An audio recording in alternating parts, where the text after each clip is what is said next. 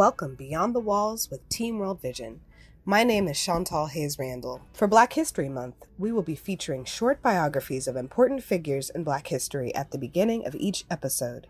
This week, we are featuring Benjamin Banneker, a free African-American almanac author, surveyor, landowner, and farmer who had knowledge of mathematics and natural history. Born on November 9th, 1731, Banneker grew up on a 100-acre tobacco farm owned by his parents, a formerly enslaved man and the daughter of a mixed-race couple, along the Patapsco River in the area now known as Owella.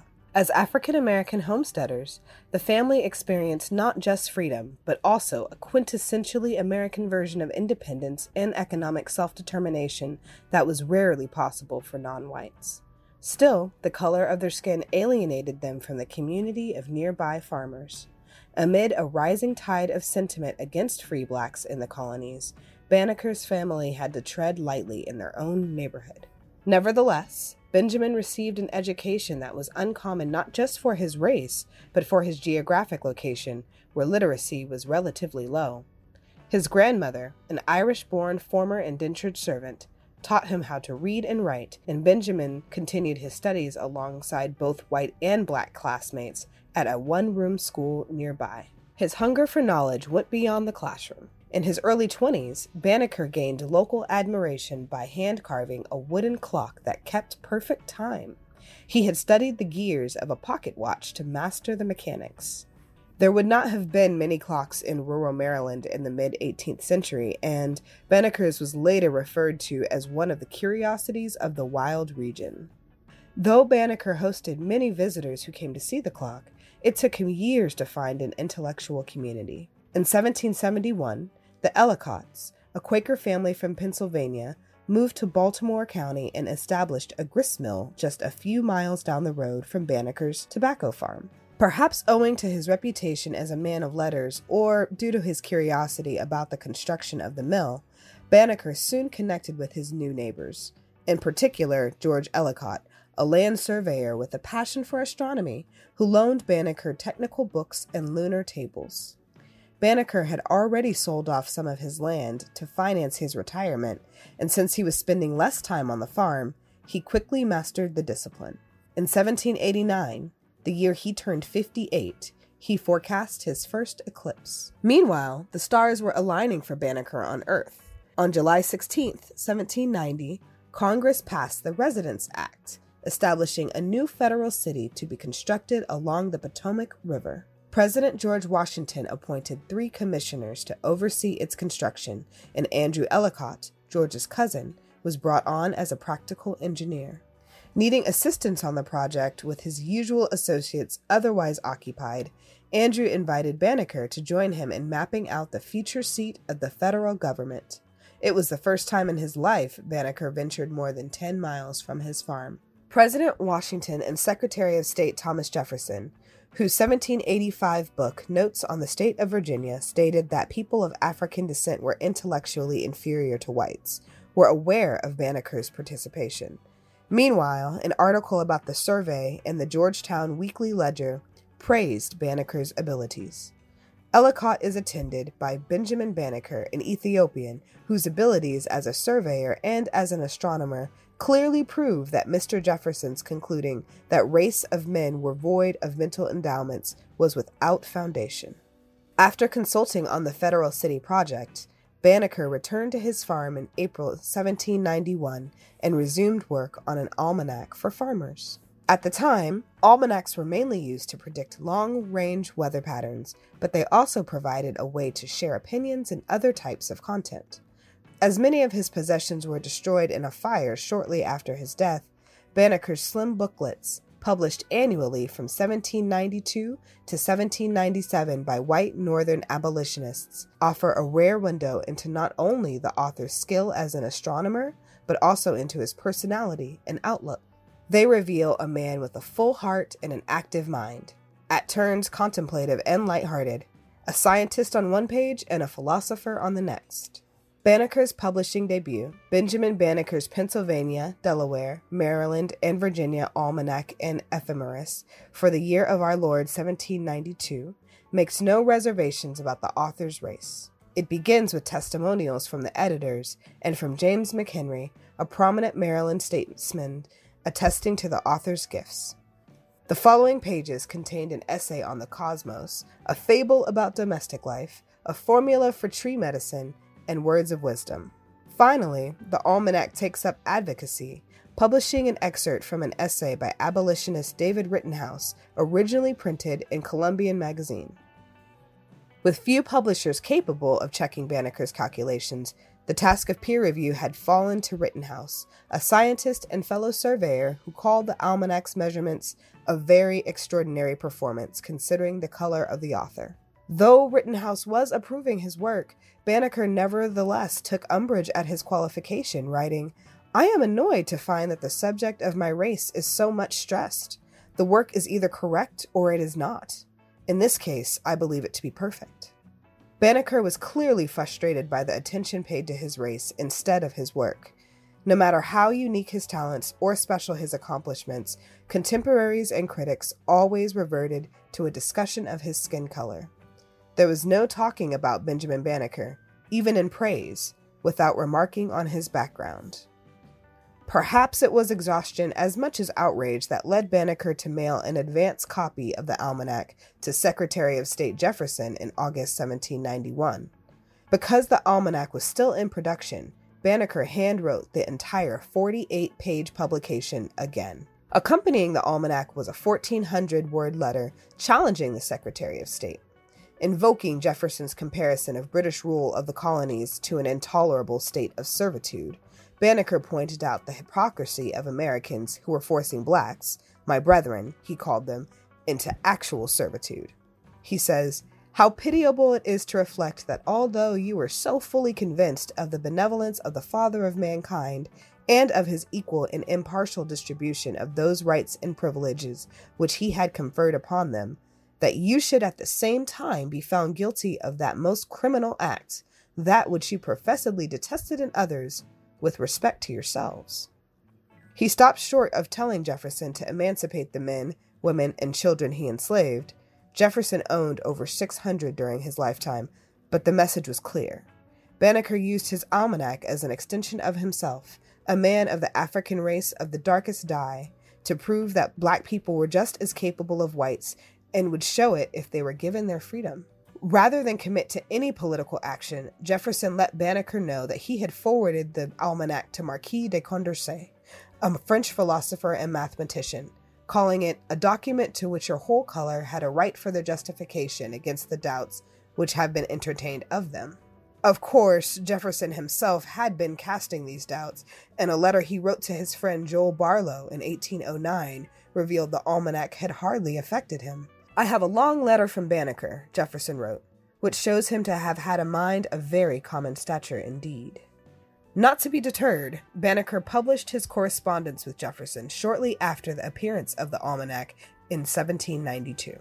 The pamphlet circulated quickly, going through 2 editions in 1792, and several other magazines and almanacs reprinted the exchange during the 1790s, including the Baltimore edition of Banneker's 1793 almanac. The letters reinvigorated discourse over the problem of slavery, but Banneker did not advocate for abolition in his almanacs thereafter, possibly because it was dangerous to push the envelope further in a state that permitted slavery. On October 9th, 1806, Banneker died at his farm in Owella. Days later, during his funeral, his house caught fire, destroying most of his writings and possessions. He never married and had no children. Therefore, much of what we know about him today comes from records left behind by others. Martha Ellicott Tyson, George Ellicott's daughter, wrote biographies of Banneker in 1854 and 1845. John H.B. Latrobe shared stories about Banneker he had collected from his acquaintances for the Maryland Historical Society. Perhaps owing to the scarcity of recorded fact about his remarkable life, and because he was often invoked symbolically to advance social causes, Banneker's story has making. He has been incorrectly credited with drawing the street grid of Washington, D.C., making the first clock on the eastern seaboard, being the first professional astronomer in America, and discovering the 17-year birth cycle of cicadas. With little documentation regarding enslaved people and the lives they lived, and only slightly more about free African Americans in early Washington, Banneker stands out for a number of reasons, not the least of which are his encounters with the nation's most well-known historical figures. Inevitably, Banneker, the man and the myth, has come to represent the talents and personalities of millions of other African Americans whose lives history failed to preserve. A free, black, self-made man surveying the future capital would seem to align with the American ideals of individualism and equal opportunity. But the epic construction projects for which Banneker helped plant the first stake were carried out heavily on the backs of enslaved laborers, people of common descent who were explicitly denied those ideals. In this sense, Banneker lived at the center of conflicting stories about the founding of the United States, a contradiction that Washington, D.C. epitomized. Banneker's presence at this ideological crossroads and his persistence through it also make his story definitively American, with no qualifiers warranted.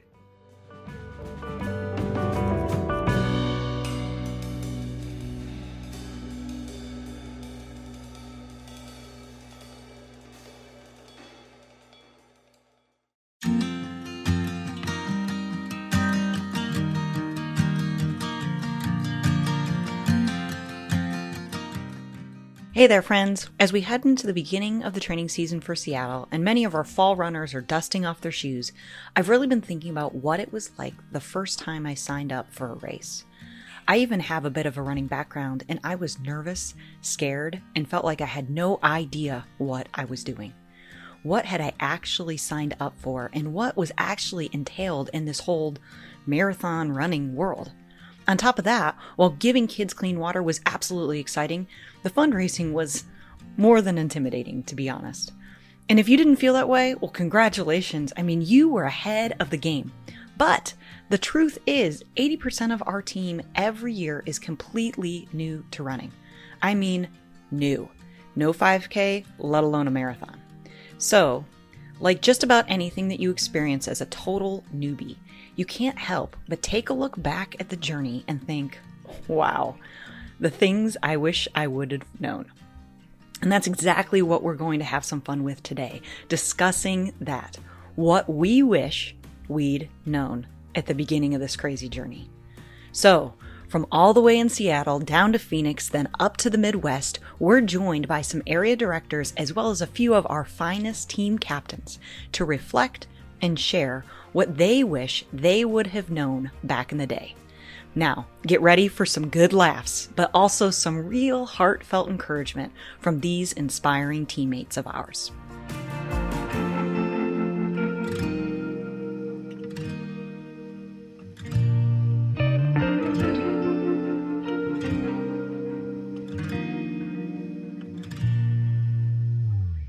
This topic just makes me laugh. I mean, what I wish I would have known before my first marathon. You guys, there are so many things I wish I would have known or done differently, but I think the first one that comes to mind was the shoes.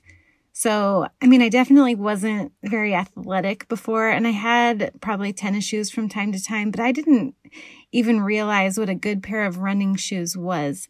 So I found a great deal at Costco, and I bought my first pair of running shoes.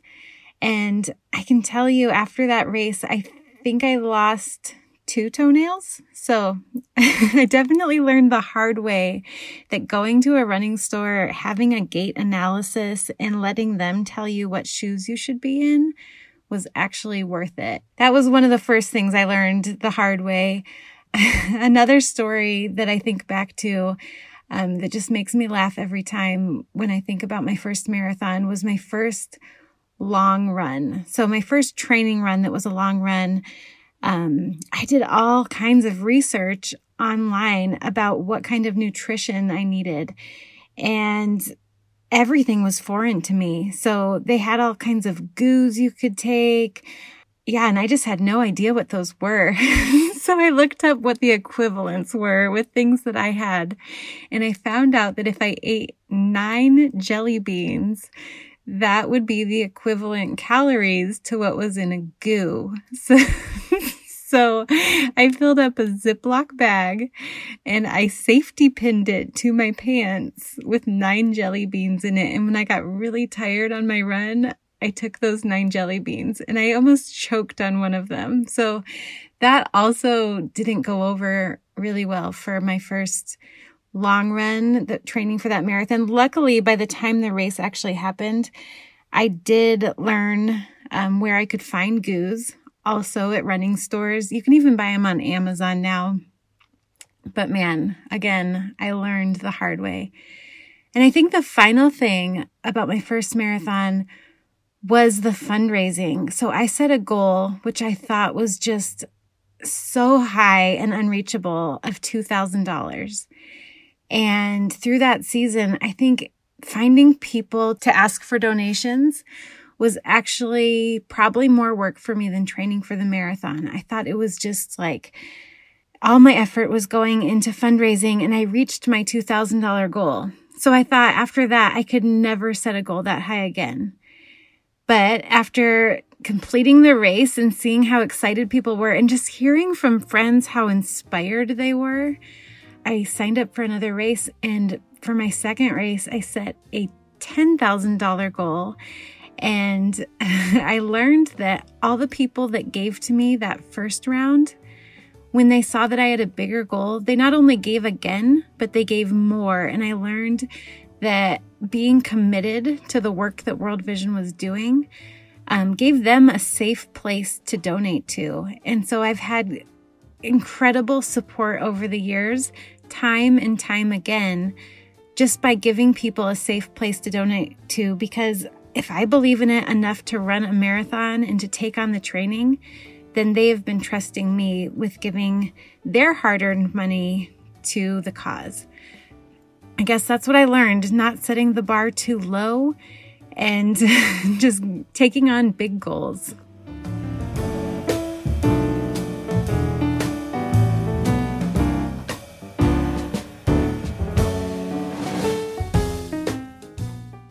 Hello, past, present, and future Team World Vision teammates. My name is Jason Bengal, and I represent the Detroit Mitten team up in Michigan here. What do I wish I would have known back in 2017 before I said yes? I really took some time to reflect on this and think about this. I just feel like I wouldn't have changed anything, and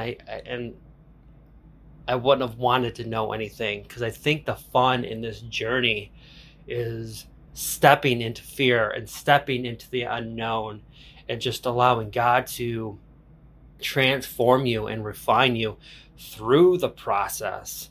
I know that's what I needed in my journey, because there's certainly a lot of growth in my first year of training and running with Team World Vision. I said yes to Team World Vision in 2017 at a church launch, and I jumped right into being a captain and running a full marathon in my first year with not having any running experience at all. But I think that unknown and stepping into fear just allowed a lot of growth and refinement for my journey, which I've learned a lot in each of the years that I've run with World Vision. I'm entering into my 4th year of running, and each and every year there's something that I experience that I learn and grow in, and I think that's the fun and exciting part about it. I think if we know all the facts and what to do entering into a race season, I think it won't be as exciting, and God couldn't necessarily refine us through the process. But yes, it would have been nice to know some nutrition facts and how to hydrate and use nutrition during a race, and that training consistently and following a plan makes the day of running that much easier. Yes, those are all great things that I've learned each and every year. And as I am consistent and are intentional in those areas, it certainly does make the race day experience a lot easier. But again, I wouldn't change anything. I think God knew exactly what I needed to know at the time I said yes. and he certainly used me to make an impact and feel like I had a purpose in this amazing cause. I guess I would add that when I said yes in 2017, I had a different why. I probably had more of a surface level reason why, and if I had a deeper and more knowledgeable understanding of the impact and the purpose at that time, it probably would have changed my intentionality of fundraising and training during my first year. But I knew what I knew back in 2017, went through the process, and God certainly used me in his way. He helped me have a purpose, and I'm grateful and thankful and praise God for all that he did.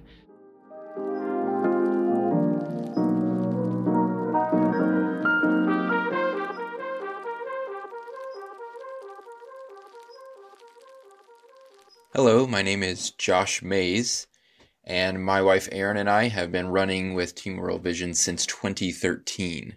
I've learned a lot over the past 8 years of running with Team World Vision, but there's a couple of things that stand out that I certainly wish I knew at the beginning. Today I'd like to share 2 items with you. One is in regards to fundraising, and one is in regards to the actual training. Let's start with the fundraising. The thing I wish I knew when I started is just how much people are eager to support you. I sort of stumbled into this realization when I invited a coworker of mine to run with us rather than ask for fundraising donations. And his response was, "Dude, I will write a check. I will do anything you need to support you, but I am not running." And in that moment, I realized that people simply want to be a part of what you're doing, but they actually believe that the running is harder and that the monetary donations are easier. Once I realized that, it changed my approach. And so I began inviting everyone that I knew to run with us. I would say, "Hey, what'd you do this weekend?" "I ran 6 miles with my group from Team World Vision. It's a great way to start a Saturday morning. You should come join us." And what I found is, for me, that was an easier conversation to have than jumping straight to the conversation about money. But it also sort of broke down the barrier, invited them to be a little bit closer to the journey that I was on. It invited them into what the 18 weeks of training is like and gave me more chances to talk about Team World Vision with them. And for me, what I found is once I would invite people to run, sometimes they would say yes. And then I would consider that to be a great victory, even though it didn't show up on my fundraising page. Inviting another runner to join is one of the most effective ways to end the water crisis. So that's always great.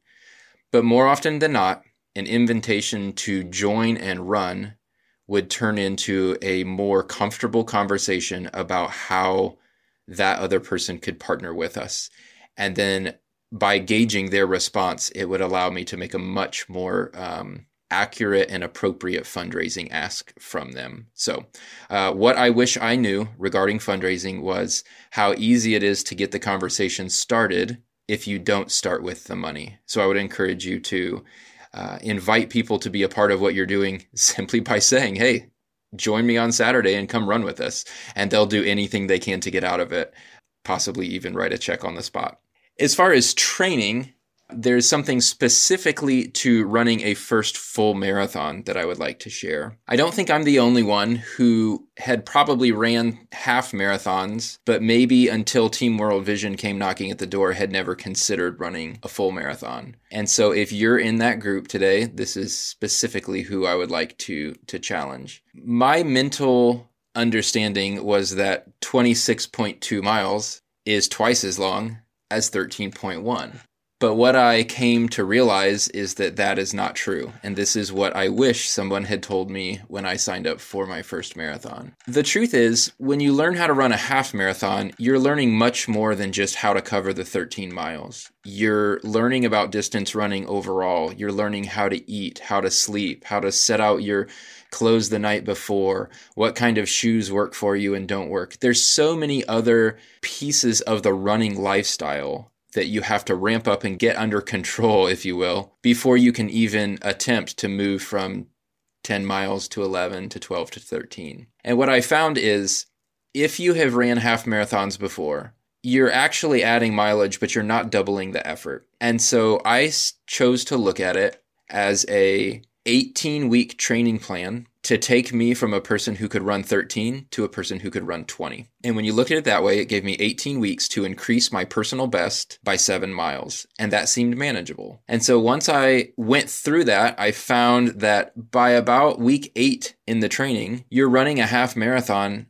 every weekend, which, looks daunting at first. When you first check out the 26-mile training plan, you see all those weeks of running, 13, 14, 15 miles, and it seems daunting. But after a while, that starts to work for you rather than against you. And this is the part that I'd love to encourage my first-time marathoners with. After about 6 or 8 weeks of running what used to be your ceiling, your personal best of a half marathon, you're crushing that with added miles every week for 7 or 8 weeks in a row. By the time you run the 20-miler, you feel like you're ready to go, because suddenly the idea of setting a personal best again for the 8th week in a row doesn't seem that bad, because you've just done it for 7 or 8 weeks in a row already. I guess what I just want to encourage you is, if you're on the fence, maybe you've ran a half marathon before, but Team World Vision is encouraging you to sign up and do the full, you've got what it takes to do it. You're more than halfway there.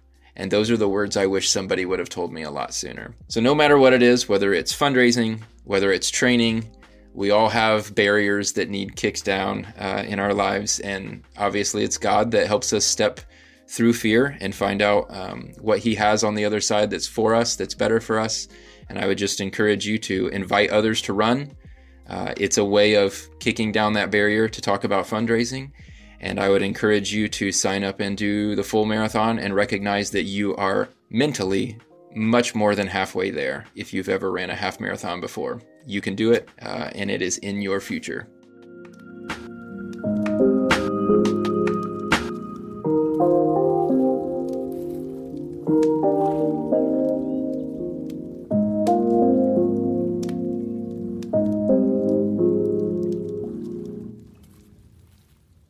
Hi, my name is Nick Maroki. I ran the Kansas City Half Marathon back in 2018. That was my first ever marathon. And what I wish I had known during that season was actually something quite simple.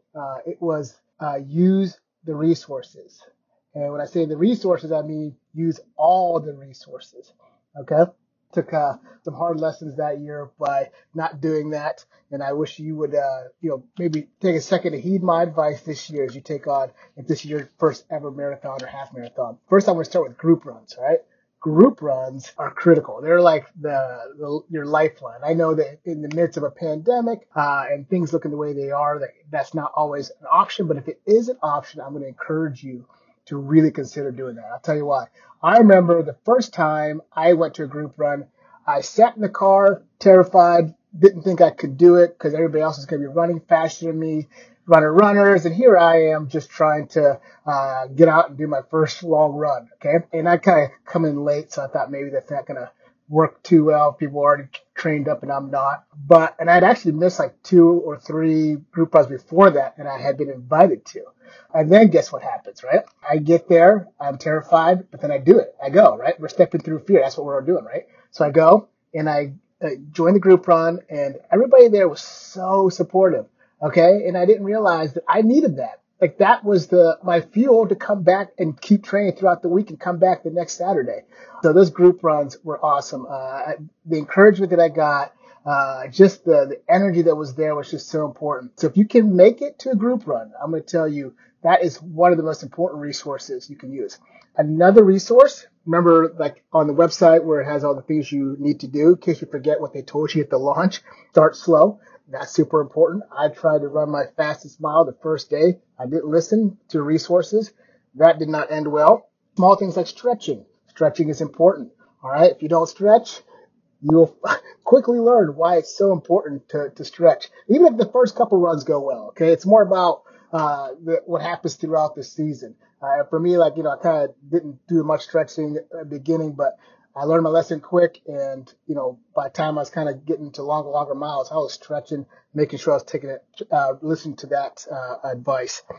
Nutrition, man, there is a lot of great resources out there, especially the Team World Vision website. But if you can find a way to keep your body fueled during runs, and then also throughout the week, that nutrition is critical. And it took me a couple of weeks to figure out why I was kind of tanking on some of my runs while other people were out there thriving. And it was like, oh, wait, you guys are doing taking these steps. You've listened to the resources. You're drinking a lot of water throughout the week. You've got your electrolytes on your long run days, things like that. Quick tip, ice bath. All right. Ever done that? Even if it's just like your legs, whatever. I saw that somewhere in one of the resources, and I was like, no, I should bath. Too cold, I should do it. But after I did it, man, the recovery time was so awesome. Or so quick, I guess I should say. So, but most of all, that training plan is not something that's just there for us to look at, put on our fridge. That is a legit, time-tested training plan that is going to put you in the best position to be successful. And I'll be honest, I didn't stick to it at first, and I wish I would have, because I would have got further a lot faster than I did that season. The next year, when I did follow the training plan, when I did the nutrition, the stretching, attend all the group runs, I had the best year ever, and I went from running a half marathon to a full marathon. All right. So, and that's me. And I'd never run. I was not a runner. Okay. This is a podcast, so you can't see me, but I am not a runner. I promise you. All right. But I will say this. I was born in Kenya, so a lot of people think that I'm a natural runner, right? But just go ahead and look up some of my times for the half and full, and you'll see that I definitely don't run like a Kenyan. All right. But I still finished. That's all that matters, folks.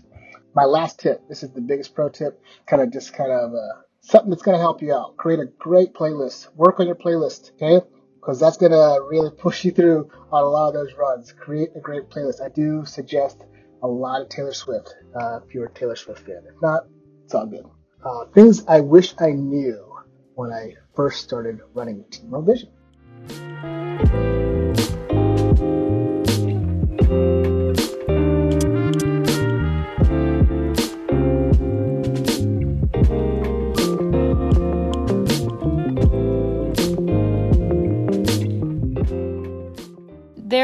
There are so many things that I wish I would have known when I said yes. One thing that I really wish I would have known, and in retrospect, I did know this. I just kind of ignored it, I guess. I thought, well, how serious can it really be? Is that the cross-training days don't mean rest days, okay? I need to say that again. Cross-training does not mean rest days. And I really, really learned my lesson. I think I was trying to train the least amount as I possibly could.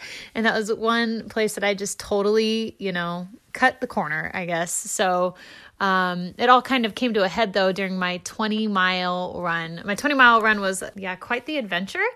A small team of us went out through North Bend here in Washington and took on our 20 miles. And I remember it was at mile 19. Okay, so I was 19 miles into this, and I felt a snap in the back of my leg. But at this point, I had been running for 19 miles. So everything in my body hurt. My lower back hurt, my feet hurt, my arms hurt, my head hurt. I mean, literally, my hands hurt. Everything hurt that could possibly hurt. And I remember I felt this snap. I mean, it was a physical release of tension.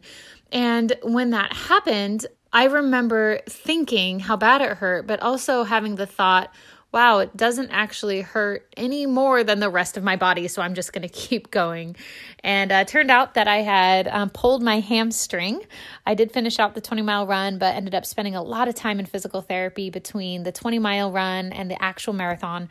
I actually didn't even run a step between the 20-mile run and the full marathon, so I ended up going into the marathon even more undertrained than I initially would have been if I would have just taken care of my body and done that cross training. So I wish in retrospect I could rewind time and really take that cross training seriously, work on my hips and my legs, and just now knowing what I know about running and the mechanics of it, that cross training is just so vital to a successful race.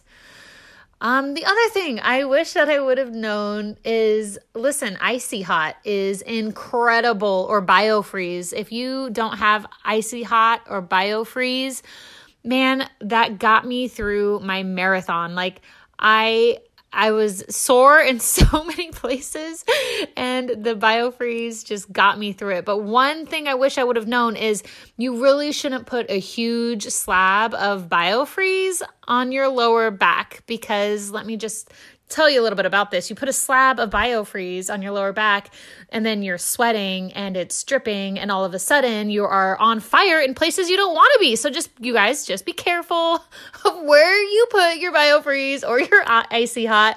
Think about where it could possibly wander and just use precaution. I guess the last thing that I wish I would have known going into running a full marathon, especially for Team World Vision, is that people are willing to give. I mean, it blew my mind who was sending donations, the amount of donations. If I just shared my journey, right? So if I would have trained for a Chicago Marathon and never told anyone, I wouldn't have received any donations, obviously, but I just began to share my story in little snippets, whether I was in person with friends or family, just telling them that I'm taking on a marathon and I'm doing it to bring life-changing clean water to kids on the other side of the world, to bring real transformation. People got behind me, and it was shocking. So sometimes that was in person. Sometimes it was on social media. I even sent out an email to people that I hadn't talked to in some time, and the response was absolutely overwhelming. And I think going into marathon training, I wish that I would have started telling my story a little bit earlier. I really didn't start talking about it until I was quite a ways into training. And in retrospect, man, I wish that I could have just rewind time and start at the beginning and bring people along in the journey the entire way. I wish I would have known how excited my community was going to be about supporting me in this journey.